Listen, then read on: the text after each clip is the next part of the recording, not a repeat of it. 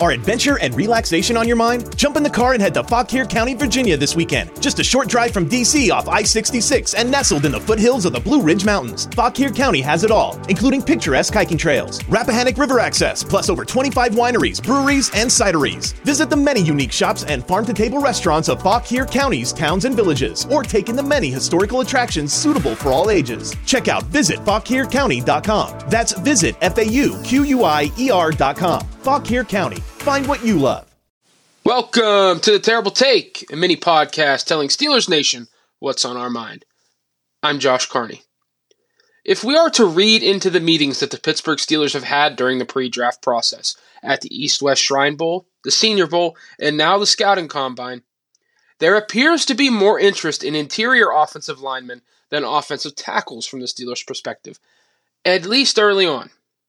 In a strong class of interior linemen, that makes sense overall for the Steelers, and could show signs of what their plans might be in the trenches entering the draft.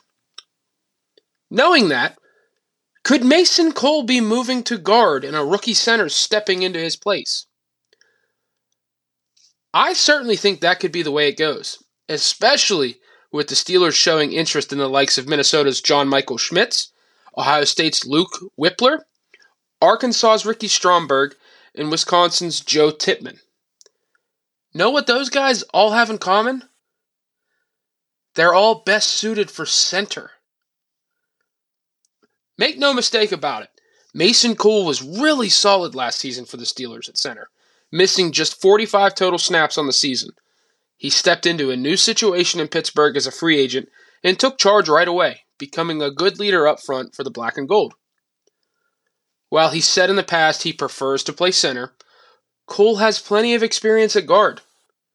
Kicking him to guard and inserting a rookie center from a strong class would make the most sense for the Steelers as they pursue getting the best 5 linemen on the field.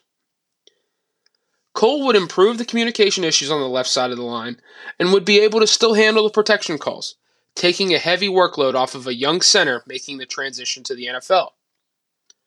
On top of all that, he'd be a steady presence next to Dan Moore Jr. on the left side, which, theoretically, would help Moore take the next step in his development. No disrespect to Kevin Dotson. I understand the if it ain't broke, don't fix it argument with the Steelers' offensive line.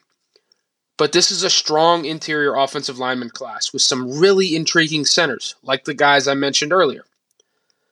Mason Cole is not the type of player that should be set in stone at the position and cause the Steelers to pass on a talented guy because they are better centers than guards. Put the best 5 on the field. For me, just based on the interest the Steelers have shown early in the draft process on the interior, that involves Mason Cole at guard. Be sure to follow us at SteelersDepot.com and check out episodes of The Terrible Take every weekday at 5 p.m. Eastern Time. And check out The Terrible Podcast with Alex Kozora and Dave Bryan every Monday, Wednesday, and Friday. We made USAA Insurance to help you save.